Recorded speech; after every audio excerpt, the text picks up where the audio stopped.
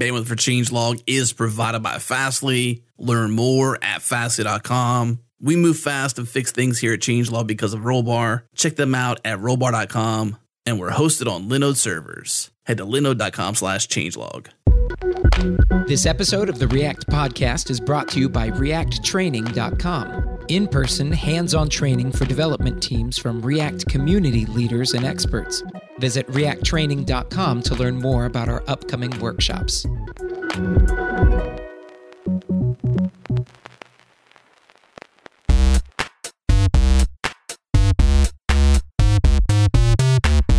Hello, everybody, and welcome back to the React Podcast. I am your host, Michael Jackson, and I'm joined by a very special guest with me here today, Mr. James Long. Hello, everyone. I'm excited to be here. Thanks for having me, Michael. Yeah, no worries. We also have two awesome friends of mine, and, anybody who's been listening to the React Podcast for any amount of time will already know both of these guys because they were on the previous iteration of this podcast, but I want to welcome them back to the show on this episode and possibly on future episodes. We're not 100% sure how it's going to work yet, but Mr. Michael Chan. How's it going? Oh, sorry. No, I just jumped right in there. I was just so eager to get back on the podcast.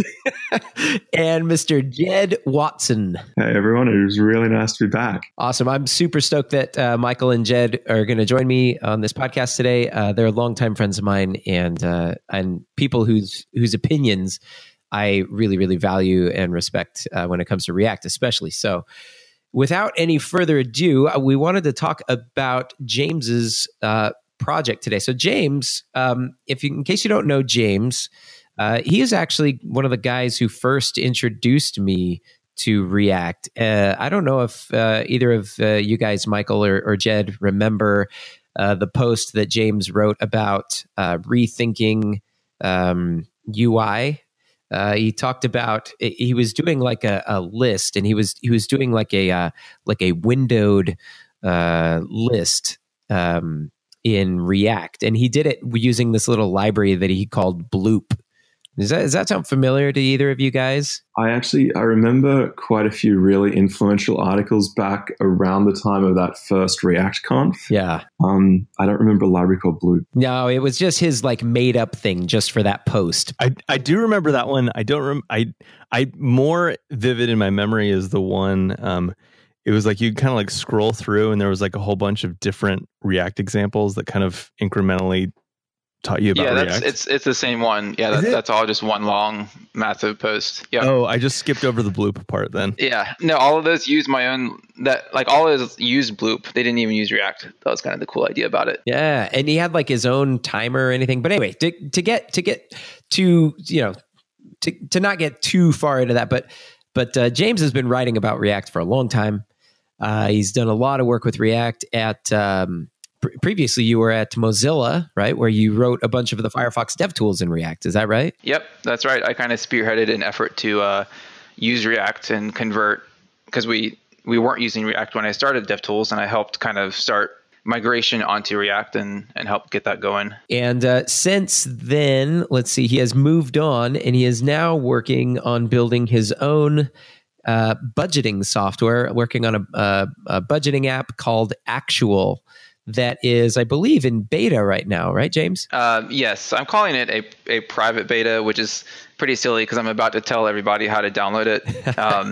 But it's sort of just because like I'm rolling it out pretty slowly, just as I'm learning, and also I'm getting more feedback than I really want right now.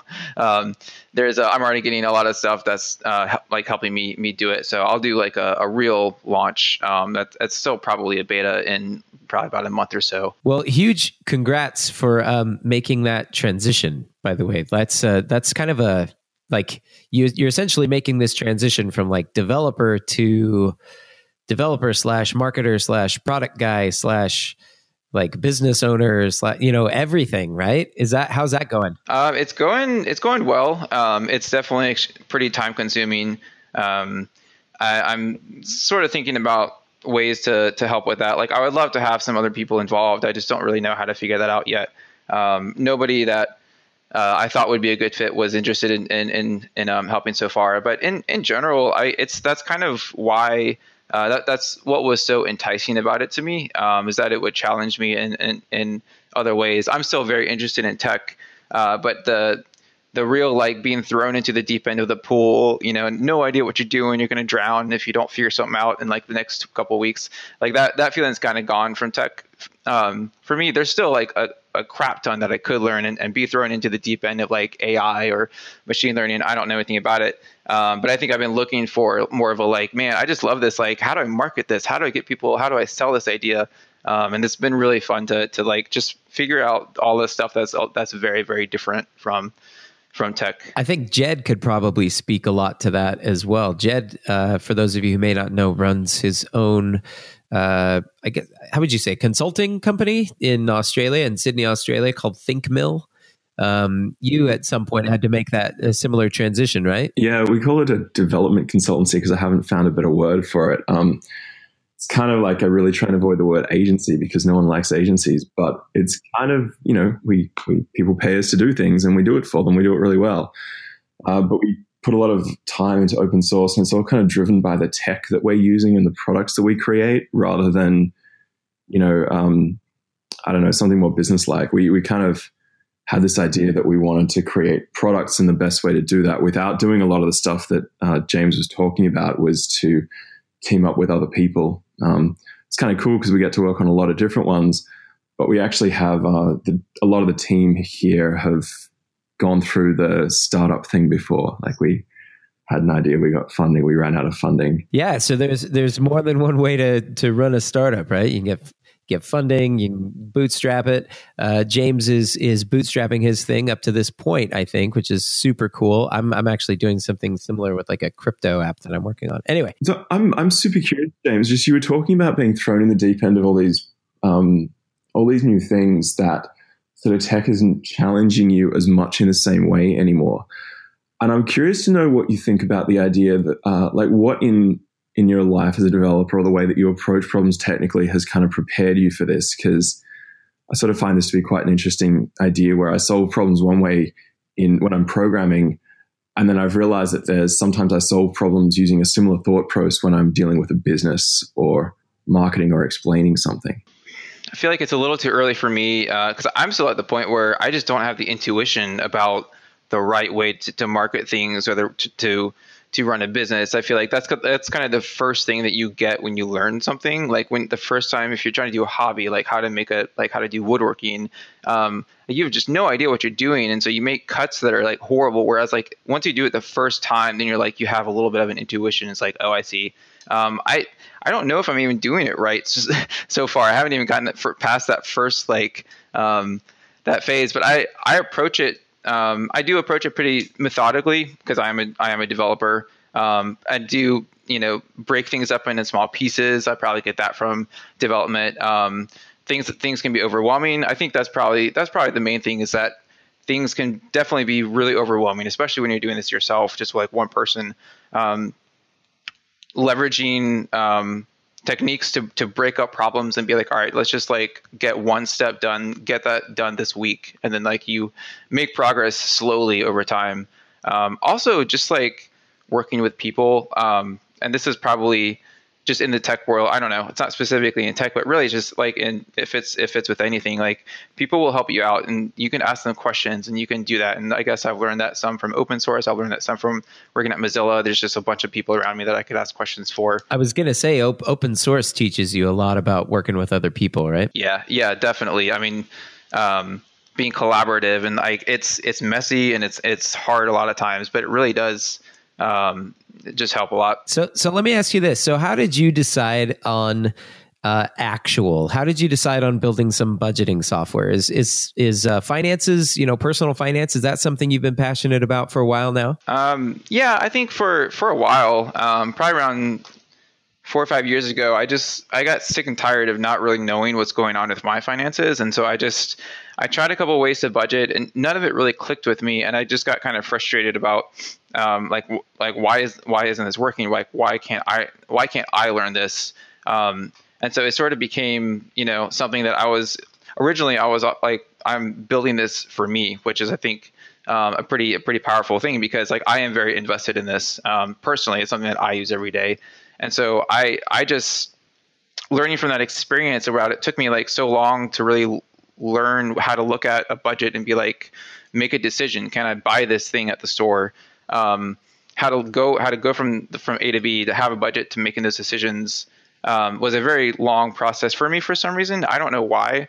And I think that made me, like, while I was going throughout that process, I was talking to friends, I was talking to people, and I started just building it for me. But over and over, like over time, over several years, I just kept talking to people that were just like very lukewarm about their solution for managing finances. And so it's just something that kept coming back over and over again. And I've always wanted to build something. I've always wanted to do a product like just with me or just with a couple people. And so that sort of formed in my mind. It seems like a problem that might have room for another app. It's definitely a crowded market, but it's such a huge market that there's definitely room for lots of apps. So I'm not looking to make millions. I'm just hoping that I can get something going. So I'm super into personal finance as well, and I have also had a really hard time trying to find a product that worked and felt right and matched my mental model of money. What would you say like the failing of the other software that you've used was, and kind of the key difference that you infused into your app actual? I would say the first thing is that it's just the UI design is just super overcomplicated in so many of the apps out there. I mean, you look at some of the screenshots of these apps, and there's like 50 numbers on the screen, like on just any arbitrary page, right? I mean, that's a little bit of an exaggeration, but like the simplest question that you want to answer is what I just said, right? What is my finances right now? Should I buy this thing that's $200? Like, can I buy this PS4? Like, how much is that going to hurt me? And like, even though I was using like Mint and other systems for like months, I just felt like I could never really understand why. And I'm not entirely sure why, but I think part of it is just the UI design just doesn't show you that one number, right? Budgeting is semi-complicated inherently. So even if you see like a list of categories and numbers by those categories, the UI needs to teach you how to interpret that data. It can't just throw everything at you in a really complex way. And so that's sort of the philosophy in Actual, which is like the UI is like extremely stripped down. It's supposed to be extremely simple, and it's not supposed to be intimidating, which encourages you to kind of learn where those numbers came from. And that goes into my second point, which is it doesn't really, I felt like none of them were actually teaching me. None of them were telling me how they came up with this number. They would say, your account balance, the forecast of it in 3 months is going to be $50.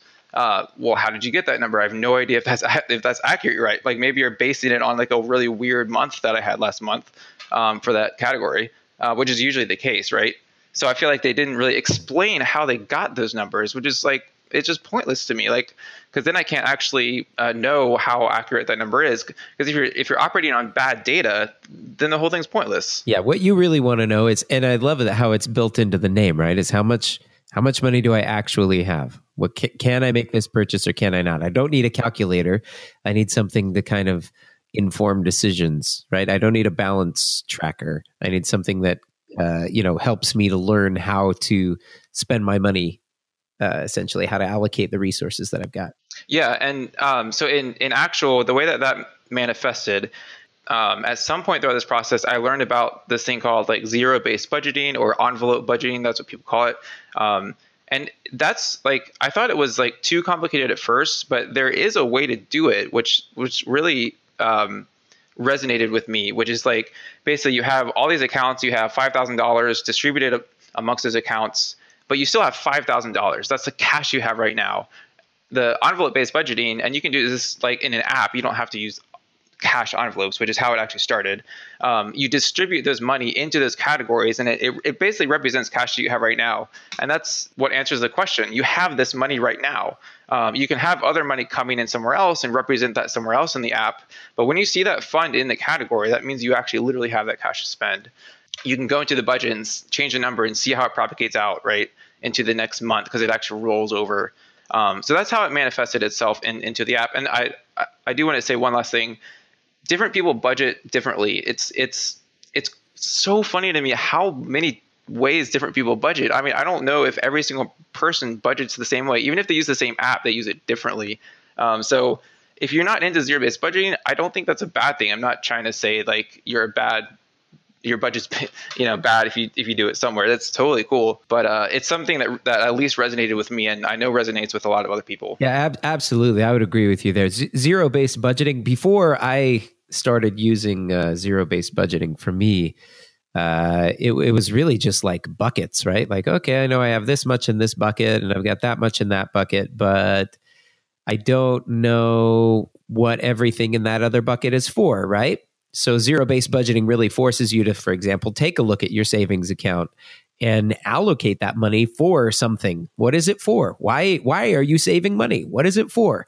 Maybe you're going to do a down payment on a house. Maybe you're going to down payment on a car. Maybe, you're saving that for college or for whatever sort of thing in the future. But it forces you to kind of go down to zero so that every dollar has a job. Every dollar is sort of allocated. So I think it's super powerful. Well, let's get on to talking about, this isn't a personal finance podcast. This is a React podcast. Gosh darn it. Let's talk about a little bit of the way you're building this. So you chose Electron, which is no doubt the de facto for people who are building desktop apps these days. Even I think people have been building some really interesting apps with Electron. There's Guillermo Rauch has been building that terminal. What does he call it? Hyper with Electron. When I saw that, I was like, oh wow, I guess you can really build anything you want with Electron.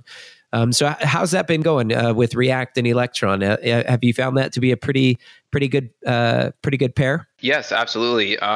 It took a while to figure out how to set everything up. There's so many little cuts and things here and there that if you're not used to native apps or if you're just not used to just throwing some HTML in a browser, you do kind of have to learn how to set things up appropriately. But you have to manage the different processes and stuff like that. But generally speaking, that was just part of the learning process. It's gone super well. I would definitely do it again.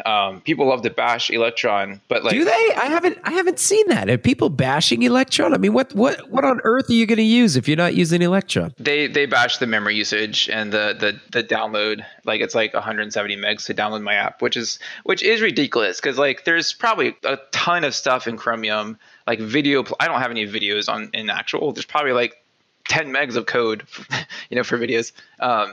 Which I would love to see more work towards that. But seriously, it's really not that much to download. And if you're careful with RAM, it's not that bad. But I pointed Electron, I think it's Builder or Packager. There's actually two of them. I pointed it to my app and I told it to sign my app, told it to make the right parts so that it can auto update. And then I threw up an auto update server, and you've got an app that's signed.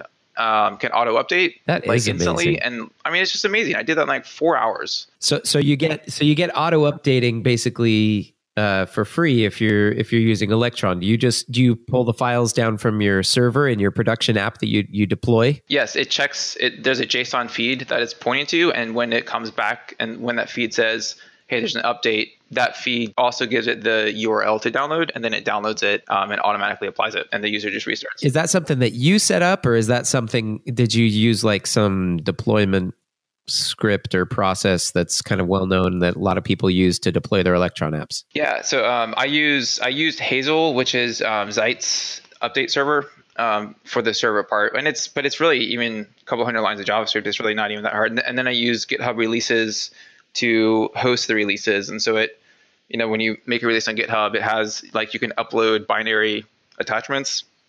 And so I literally drag the entire .dmg and the other files onto GitHub releases when I'm making the release. And then the auto updater server says, oh, there's a new release on GitHub, and it tells the app, and then the local app just goes off, downloads it. So a little bit of background on where this question is coming from. I actually started an Electron app about 4 days ago to put together a little utility. And that was actually before I knew that we'd be talking to you about Electron today. So this is super convenient for me. I just want to ask you all the questions. Ask away. Yeah, the getting started experience is really, I think the hurdle for me was it's really easy to get an app kind of running and booting. And then there are these really cool tools, like you mentioned, for publishing and packaging, and I saw all the GitHub release integration. Getting it to the point though where it's actually, I've got my usual React dev loop running was kind of the most challenging thing. There were some really intense boilerplates that I didn't really want to go all in on, because then you've got everything from Webpack to Redux to sort of really opinionated kind of choices. And I wanted to understand everything that was going into it. But, you can set up an Electron like sort of build process that will package everything with Babel. You can set up, a Webpack dev server. You've got all these different ways of kind of trying to get back to the normal dev loop of running in the browser. And I was really curious to hear sort of where you started, what you're using now, and your progression through that. So I started with Create React App because I really have bought into this idea where I don't even touch Webpack anymore. I love this tool that I can just upgrade. Now, a side note, I do have my own like JWL scripts so that I actually do have, I have customized how it compiles stuff. That's another story. But I still love that architecture, right? Like I can still just rebase my JWL scripts onto Create React App scripts, and it's the same thing. But anyway, like it's still hosted way outside of my app, and I can reuse it on other projects. But I didn't do that until way late in the project. I still use the default Create React App. I don't remember having too hard of a time. Maybe it's because I'm not sure if you're using Create React App or not, but like I like all the Webpack stuff and how to set stuff up. It's using Chrome, and so I felt like the complexity of like setting up a React project was pretty much the same as it would have been for the web. Because for Electron, you can for the longest time, I didn't even have anything to deploy, so I didn't do any special Electron building. I just pointed the window to in like a local like HTTP localhost, on port 3000, and developed it like a normal app. Like I could have hit that in the browser as well, because I wanted to develop it in Electron just so that like I was in the environment that I was going to be in. But I don't remember running into a whole lot of problems specifically to setting up like a React project within Electron. I do remember like, you have to set like some things and Create React Apps package.json so that it has the right like prefix on the URLs. Yeah, so Create React App just kind of worked out of the box and gave you all the dev stuff you wanted in Electron. Yeah. Like, are you using Create React App, Judd? I'm not actually. I ended up going with Electron Forge to create the kind of like initial boilerplate. It's like a generator.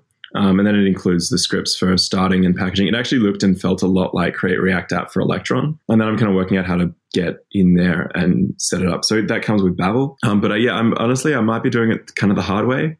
I think part of it, maybe I'm overcomplicating things in my head, because really Chrome is so good these days with JavaScript. I could very happily live without a transpile process, except for JSX. You're talking to the man, the one man that I know who just like refused to use JSX for the longest time. James, right? Isn't this? Yeah, the first version of the app didn't use JSX. Yeah, I gotta respect you for that, man. I gotta salute you, especially with like the way that things are going now with React. There lots of people are using the render props all over the place.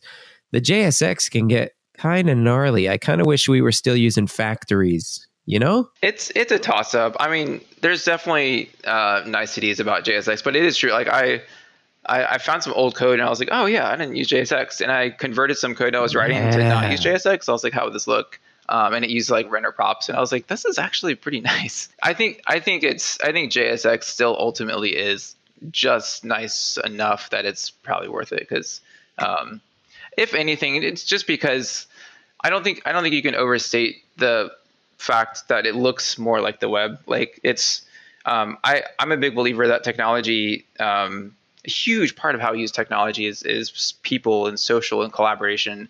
So to have somebody who looks at this crap that's like function calls, like it's just not as welcoming as looking at stuff that looks like HTML tags, even though we know it's not HTML tags. Absolutely. I'm working on a project right now with a friend of mine who's he's a developer, designer, and I told him, I said, look, since you're working on the UI, why don't you just do the HTML and the CSS, and then you could just hand that over to me. And how easy is that to convert into a React app? It's like 2 seconds, right? You just convert all the places he says class into class name, and you're done. and you've got a React app, you know? It's kind of funny, actually. JSX was the thing that, React, but because of JSX was the thing that got me into having a build process in the first place. This is 4 or 5 years ago. I didn't really, I'd sort of, played around with Browserify, and it didn't feel like, a change to everything.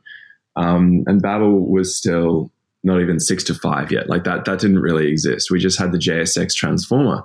Suddenly I needed to get my head around how to actually put a build process in my front-end JavaScript. And it started me on this journey of like understanding a bundler, being able to use packages that were on NPM, understanding how to actually kind of lean into that whole ecosystem that was developing at the time. And it was really cool. And I used to tell people, like, you need to try React, not just because React is awesome, because it will kind of force you to learn all this other stuff that is really awesome. So, years and years later, we've got Babel, and this is just kind of a given now, I think, for front-end web development for a lot of people. And React was just kind of how I got there. And now it feels like I've come right to the other end of this. And almost all of it is natively supported in Chrome. And everything else is probably going to be soon, except for JSX. And I'm like, damn it, I still need this build process because I'm like back where I started.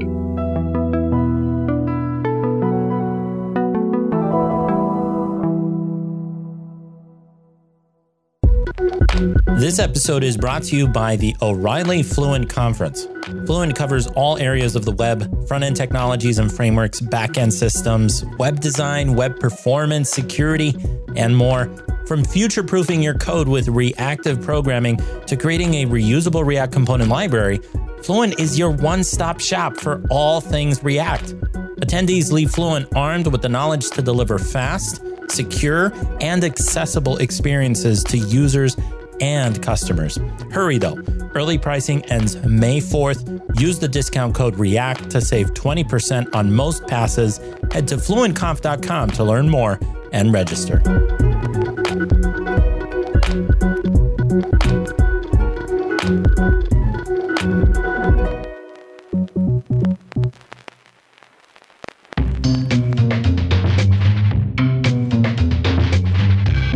So let me ask you about. You were tweeting a couple of weeks ago about. You said you had some really cool like error reporting stuff set up in your app. That was. I think you said you were using Sentry, and that's honestly something that I haven't ever really dug super deep into. Are you using any of the new kind of React 16 component did catch stuff, or did you just kind of build up your own kind of thing from scratch? And tell us a little bit about what that's like, because I know that you've actually been a developer more than most developers who I've ever really worked with or known, who's talked about error handling a lot more than most developers. I still remember the talk that you gave at ReactConf in 2015, where you were talking about the different models. The promise versus async await, et cetera, models for doing asynchronous stuff and how you would handle errors in that situation. So anytime you talk about error reporting, I'm all ears. So you're pretty excited about the setup that you've got in actual? Yeah, it's totally blown away by it. And it's probably not totally Sentry specific, but it just feels so empowering to have an online service. I know there's New Relic, New Relic has a much broader, they offer all kinds of stuff. I think they do error reporting. There's a couple other ones as well, but I like Sentry. I like the way that their UI looks and everything. But the way that it works is it's actually not very React specific, to be honest. The React part of it's a little bit boring. So I do use component did catch, but there's a couple places that I probably could use it more specific, but I actually only have one at the very top level. And the only reason why I have that is kind of because React 16 sort of forces you to have that, because it crashes if there's a problem in the UI, right? Which I thought was kind of weird at first, but the more I think about it, I was like, that's actually kind of brilliant, because when the UI is in an inconsistent state, the user might not have any idea that an error happened. So what happens in actual is if there's a JavaScript error within the React components, it actually crashes, and in production, a nice the whole string goes white, and then a nice little fatal error, sort of like a Windows blue screen comes up and says oh no, I'm sorry, I have no idea what happened, but there's a problem with the UI. You can report it here. Like email me at hello@actualbudget.com if you need somebody to talk to about it.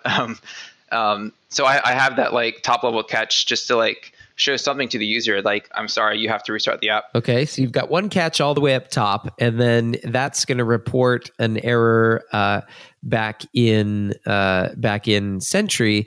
But is that gonna give you enough contextual info to know what the user was doing when it was happening? Are you keeping like all of your state in one spot, and so you can report all of the state of the app, etc.? Sentry takes care of all of that. So that component to catch does forward the error to Sentry. Sentry also installs global error handlers. So if like an error happened outside of the UI, all of that goes to Sentry.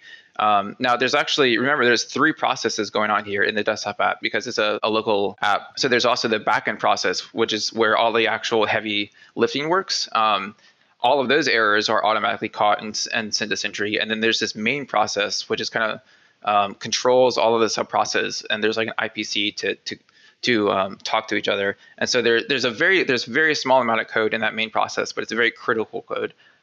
That's also forwarded into Sentry. If there's an error that happens anywhere, it's forwarded into Sentry, and that error object has enough to give you almost everything. Like it gives you the stack, and it's Sentry supports source maps, so it'll actually automatically source map the whole entire stack for you. So you'll actually see a piece of code in Sentry's UI that says it happened on this line, and that line will be highlighted. And then you'll see the whole stack, and you'll see, pieces of code where that pieces of the parts of the stack point to. But what's even cooler than that is actually Sentry automatically captures breadcrumbs across the app.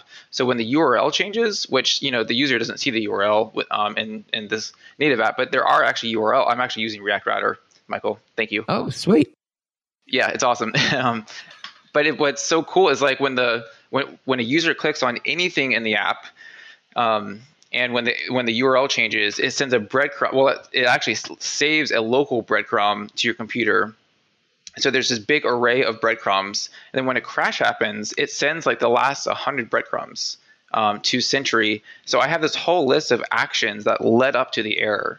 So I can see, they navigated to budgets. They loaded this month, and they clicked on this thing. Sweet. And then this really obscure error happened. But because I know the exact order of operations that led up to that error, it's phenomenal. It adds this whole amount of context to it that I've almost never had to follow up with users themselves to figure out bugs. I've been able to easily be like, oh, I know exactly what happened. And you've set up already this quick method of deploying things. So once you identify where the bug is, you go, you patch it, you push, and then everybody gets the build probably within an hour or so. Yep, exactly. So that like super tight feedback loop is really, really important to making users happy, in my opinion. I mean, they see a bug, they didn't even know that it was reported to me, but it was reported to me, and then they see a version is out next week or the next day. That's amazing. And it's fixed. And it's sort of this like really, that's kind of how I'm trying to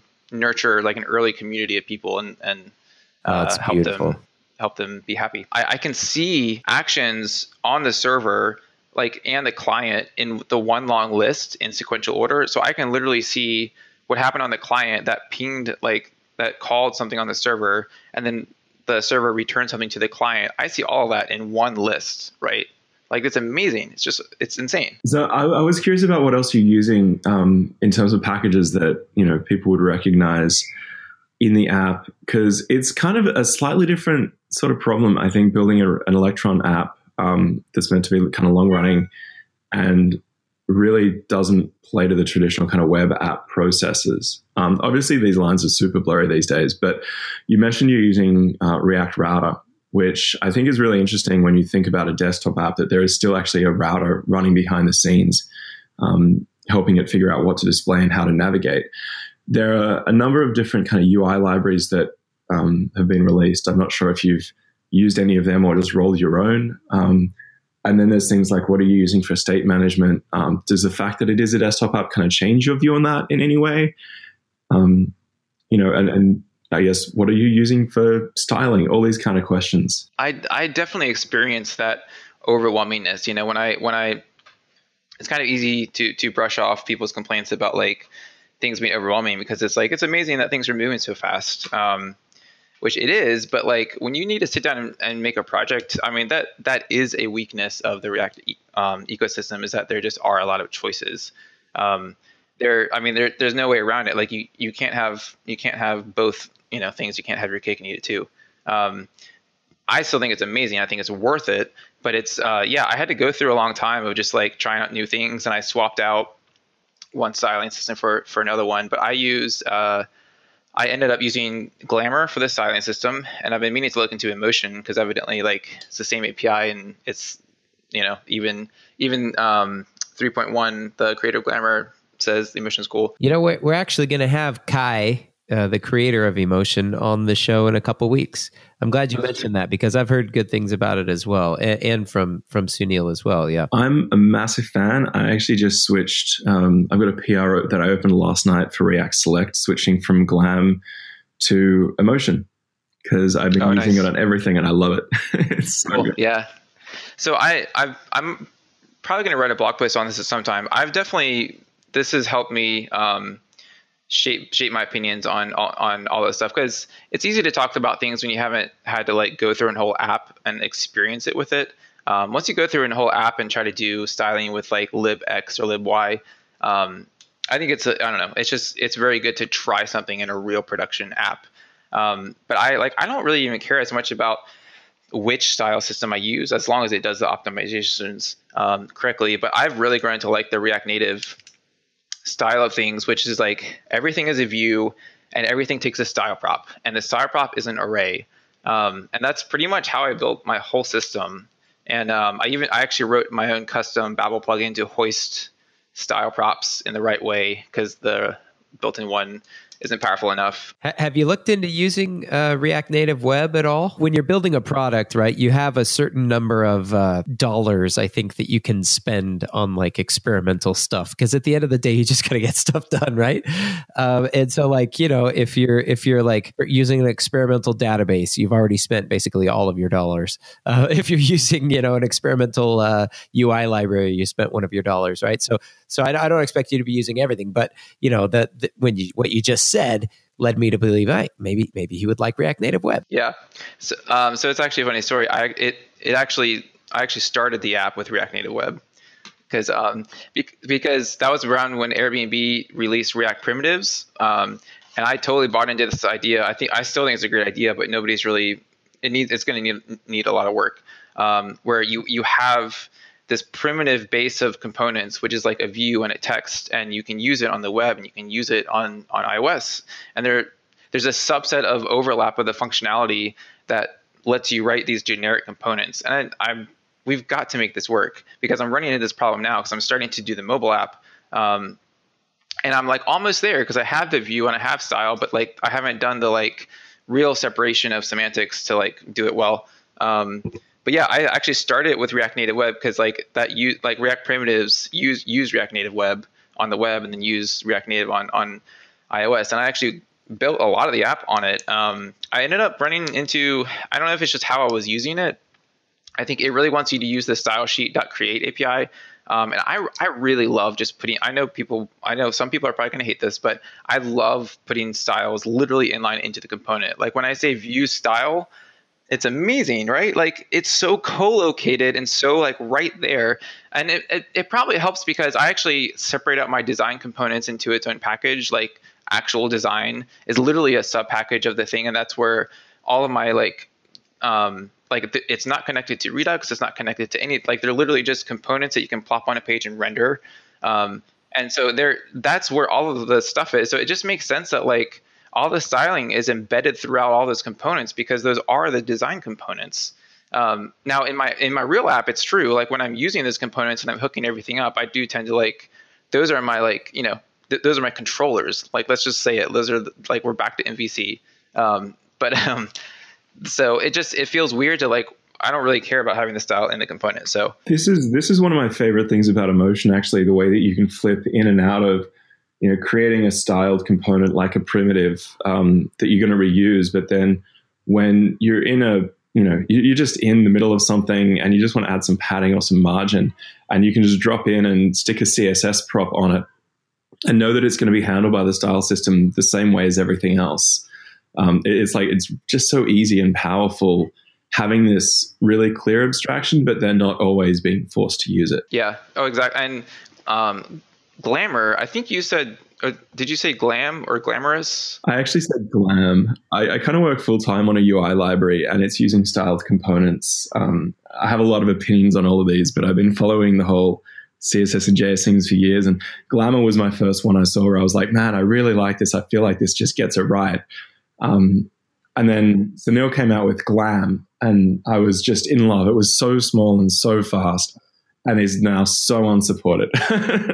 Yeah, I think it was like an experiment. Yeah, but now it really feels like Emotion is kind of the successor to that. And I was digging around and found Emotion Next last night, which is, I felt very, very early adopter because it's got about 25 stars, but it's right in the credits, it says it's heavily inspired by Glam, and it seems like even like an experimental kind of next generation almost doing to Emotion what Glam did to Glamour, where it just pulls it apart and goes straight back to basics and makes it all composable. Cool. Yeah, I'll definitely have to check out Emotion. But yeah, I mean, basically just to go back to the, like, I've learned a lot about all this. Like, and I use Glamour for styling. I use React Virtualized. I use Redux very, very, very sparingly, shall we say.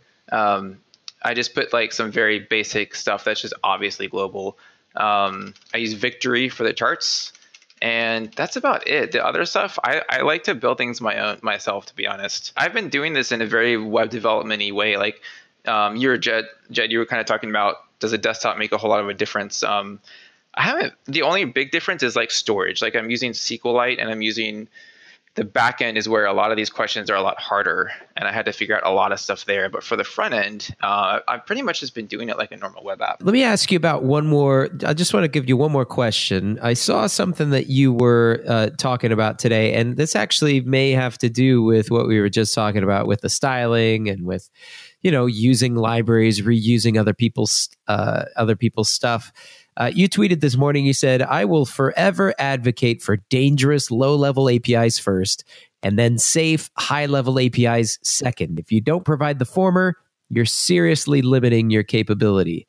And then you said, I say this as I'm forking several projects and ripping a ton of junk out that I don't need, and it's only making it impossible to integrate the way that I want.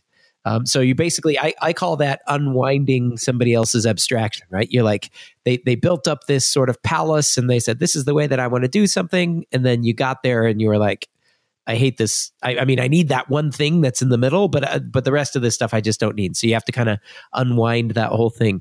How do you think about that, right, James? How do you approach a problem? Because I really think that this is one of the things that separates like a really great engineer from just kind of a mediocre engineer, is the ability to like identify what the core important abstraction is, right? I think, for example, React, the component abstraction, I think is one of its huge strengths, and what allows it to have such a tiny API. It's got such a tiny API, you can hold the whole thing in your head. And you don't have to always go back referring to the docs. I can't remember the last time I referred to the React docs, because it's a great abstraction. It's all just right there in your head, and you can hold the whole thing. How do you think about that? Any tips for thinking about how you're going to build up an API, or any kind of rules of thumb that you use for not falling into this trap of building an abstraction that turns out to be bad? It's a great question. I mean, it's abstraction. I think abstractions are just really, really hard to get right. I think it always takes a couple iterations, because I feel like there's very few things in the real world that we think about like this like virtual abstraction software thing that we do. It's just very non-intuitive in a way. And I think in fact, if anything, the way we think about things in the world actually makes it harder for us to build good abstractions, because I think the better abstractions usually are built in a way that's not like, we think about things in the world as like they're grouped by a thing. Like a person is made up of like hands and feet, but you don't build a person, right? It's better, the abstractions are better if you have like a whole bin full of feet. And this is getting really morbid and weird.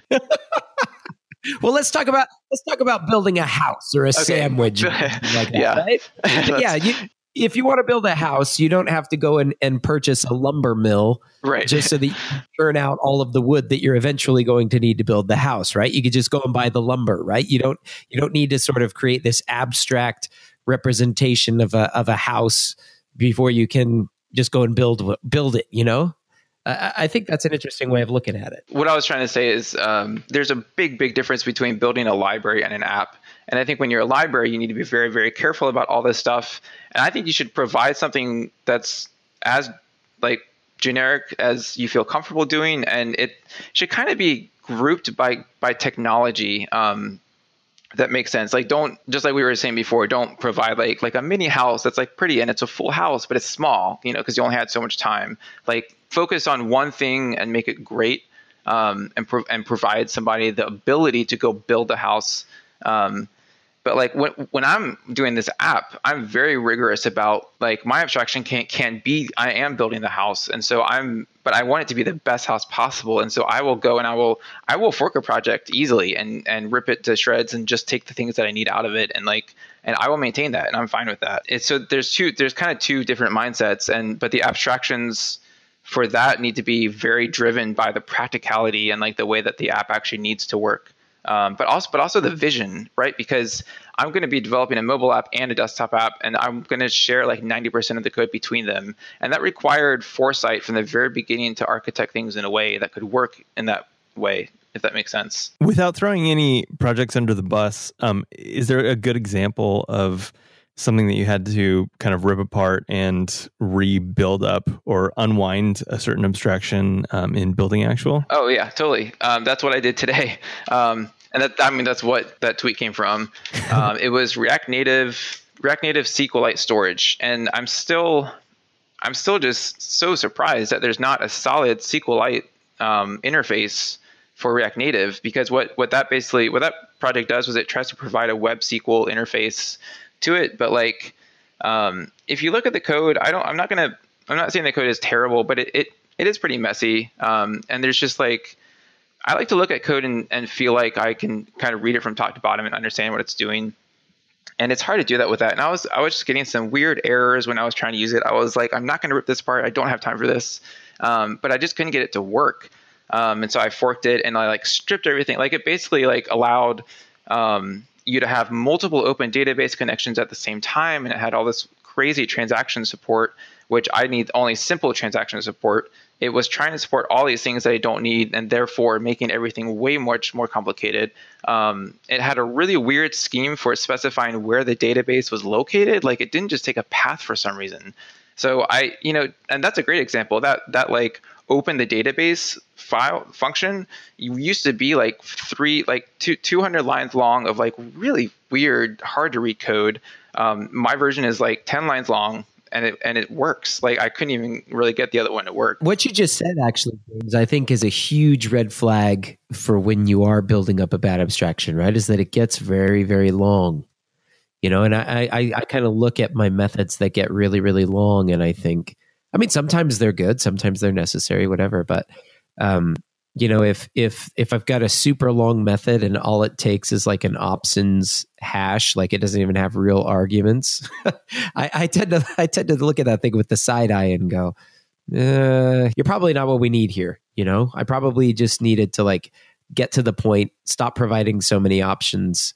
You know, because, like you could imagine a database connection library could have, well, you could specify a string, or you can specify all the different, pre-parse the URL to this thing, or you can specify, a fully qualified URL or whatever you want. Yeah. And I mean, I think the real interesting thing for me, at least, from this example, is that it has all this transaction support built into it, which wasn't really it didn't work the way that I wanted it to. But I actually need the same, I need the exact same transaction semantics on the desktop and in React Native. And so what's interesting about this is like, I actually want to control the transaction support. I'm going to implement it in JavaScript in my layer on top that's running both of them. So that's kind of where my tweet was saying, was like, just give me the freaking SQLite connection and don't even implement transactions, because I'm going to do that. because I need it in both places, right? I think developers, I don't know, I like to build software that is just like not tied down to even like React Native. Just like, if you're going to build something tied to React Native, provide the one thing and then build like some generic thing on top of that, if that makes any sense. Yeah, I think it makes total sense. Do you have, I guess, for someone who's like starting a library right now, like, so let's say they have like a high level need, and then they're gonna like build this thing and publish it. I mean, do you recommend that they kind of figure all of that out before publishing it, or just be like more mindful of it? Like, what would you have liked to see in this particular project or projects like it? Like, if you're writing a SQLite library because React Native requires a SQLite library because it's abstracted away from the host, from like the Swift and the Objective-C platform, right? So you literally, and it's even a different process. It needs to talk over a bridge. And so that's just some complex stuff that you don't want to write from scratch, right? So you want to use a library to access SQLite. But what I would like to see normally is like, let me feel like I'm just using the SQLite APIs straight up from JavaScript so that I have SQLite in React Native. That would be SQLite in React Native to me, is I have the SQLite APIs. Don't try to build an entire database abstraction yourself on top of SQLite. Like, you're going 5 steps in the wrong direction, and I'm going to have to take 10 steps in the other direction. So just, if you're going to do one thing like that, just like provide what it should be. But then, if you're interested in building a database abstraction, do it in a way that's like database agnostic, or at least platform agnostic, so that it could work with better SQLite, which is Node's SQLite thing. You could build a transaction library on top of that, which does cool things.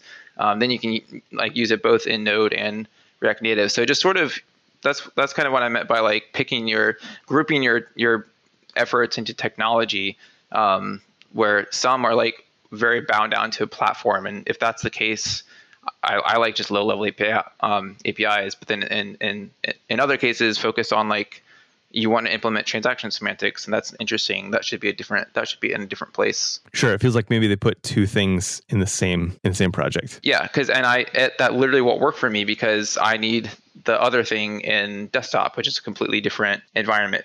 All of this though is super hard to get right. I mean, you need to make these decisions like 10 times on a daily basis. And, I don't mean to like rant too much about one specific project, because I'm sure I make all these decisions on a different project in the wrong way as well. But yeah, I don't know, just kind of, it takes experience too. Like you'll get better as you're working more and more. Don't take this too much as you need to do the right thing at the beginning either. Definitely just like, if you're trying to figure out how to do something, if you're stuck, you should just do something that will get you going and help you learn more about what the right thing should be. Sometimes you just need to have a bad abstraction until you even learn how it should be separated later too. Absolutely agree. We learned this kind of the hard way through early versions of React Router when we were building.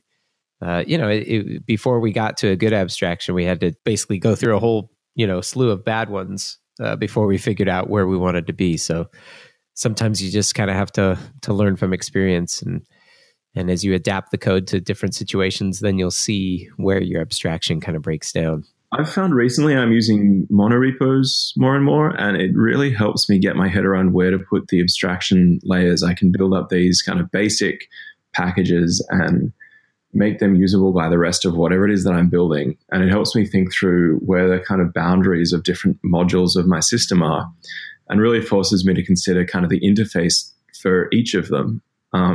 Because I end up building really small packages, even though they're all designed to work together. And I know even React Router has since version 4 been implementing a monorepo, not like, there's only 4 packages in it last time I looked.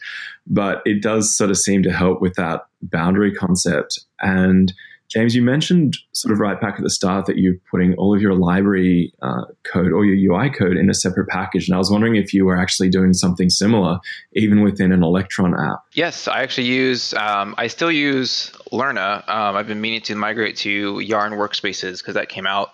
I used Lerna before Workspaces was available, but yeah, it's great. I mean, so I'm a little bit more like the case you just said, where it's like four packages, but it's you don't want to develop an entire app literally as one big repo. Like you want to separate out at least into some things. So, but I think you're right, totally. Like, I think it helps, like when you want to separate something out, using a mono repo and something like Lerna to make it easy to separate out is great, because it encourages you to separate things out, and I think that can be a really good thing. I don't separate out like a whole lot, except for just like I have my design system separated out mainly because I can actually run in like that's a great React app as well. So I can actually do npm start and actually see a whole design system in the browser. So it basically finds all of my components and it mounts them all on one page. And every single component that's mounted has hot module reloading on it, but although it's not true hot module reloading, each one is its own React.render, right? So it's actually like multiple routes.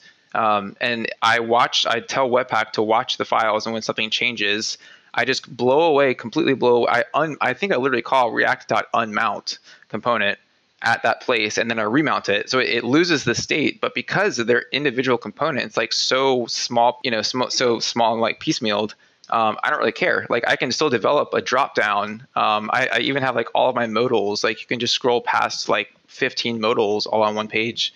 And that's how I develop my UI. It's like its own little separate ecosystem. And then I can pull in all of those components into the main app. But yeah, that's just like an actual design sub package. I was curious about that. I haven't actually ever used React Storybook, but I know a lot of people have, and it seems like it'd be for that kind of thing. Yeah, the thing I don't like about it, I mean, it's cool. I like, I had another tweet about this, which the thing I don't like about Storybook is it forces you to use all these like special APIs like Storybook, like add story and all that stuff.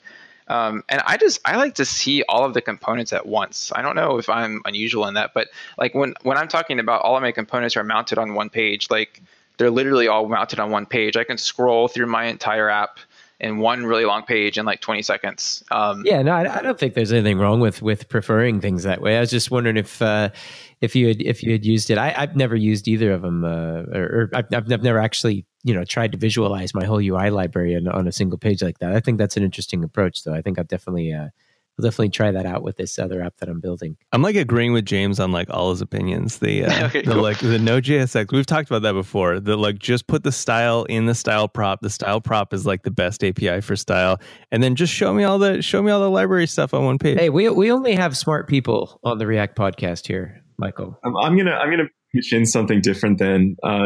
Just by the way, on monorepo tooling, check out a project called Bolt. boltpkg.com. That's something that the team that I'm working with at Atlassian on their UI library developed. James Kyle actually has been kind of leading that based on all the things he learned about Lerna and wished kind of could be done differently if he rebooted the project, and then that happened. It's, I think, loosely based on the spec for Yarn's workspaces as well, but it's kind of like everything I ever wanted in a monorepo package manager, and like nothing I didn't. It's made it much, much easier for me to get my head around using monorepos everywhere, whereas previously it kind of felt like a little bit more intimidating and hard to kind of get set up the right way and know how to use. Cool. Hey, James, before you go, I just wanted to know, if you had anybody that you wanted to give like a shout out to, or anybody that you kind of wanted to recognize, who's doing some awesome work in the React community, anybody you wanted to thank. And then definitely give you a chance to pitch Actual one more time and tell us how we can support you. Man, I feel like I've been so heads down. I'm not even sure what's going on in the React community right now, to be honest. If I was to say thanks to anybody, there's one user, Nikita of Actual, who's excited about it, giving me feedback like every day. And so I don't know if you're going to listen to this, but I just want to say you're awesome, because it's just cool to have like a user, I've gotten a lot of downloads. Like I got like 500 downloads the first day, but I think a lot of people, tried it out and was like, oh, that's cool. But they're not using it. So I just want to give a shout out to Nikita, because I think that's awesome. Yeah, I don't know. It's just cool. Thanks for all the feedback. Wait, I actually do have one person that I want to thank. I have to thank Kent C. Dodds. I have to thank him because he made React Testing Library, and I've already tweeted about this the other day, and I did a live stream about it. But React Testing Library is literally the coolest testing library out there right now. I mean, there's like a ton of other work that I definitely should thank for. I'm definitely building this on a lot of other people's work. If you want to download Actual, go to actualbudget.com/beta. It's a very rough site right now. It's kind of it's not, I'm not even linking that in a lot of places. I'll have a more public launch soon. But if you're listening to this and interested and want to see what it's all about, you can go to actualbudget.com/beta and give it a spin. Hopefully it will help your finances be easier to figure out. Awesome. Well, hey, James, I've learned so much from you. I've learned again from you today. Thank you so much for coming on to the React podcast. Thank you also to Michael Chan and Jed Watson for co-hosting this episode with me here today. And we will see you again on the React podcast next time. All right, thank you for tuning into this episode of the React Podcast, hosted by Michael Jackson. Michael runs the ever awesome React training. Check that out at reacttraining.com. And of course, bandwidth for changelog.com is provided by Fastly. Learn more at fastly.com. Error monitoring is provided by Rollbar. Check them out at rollbar.com. And we're hosted on Linode cloud servers. Head to linode.com/changelog. Check them out and support this show. Thank you for tuning in, and we'll see you next week.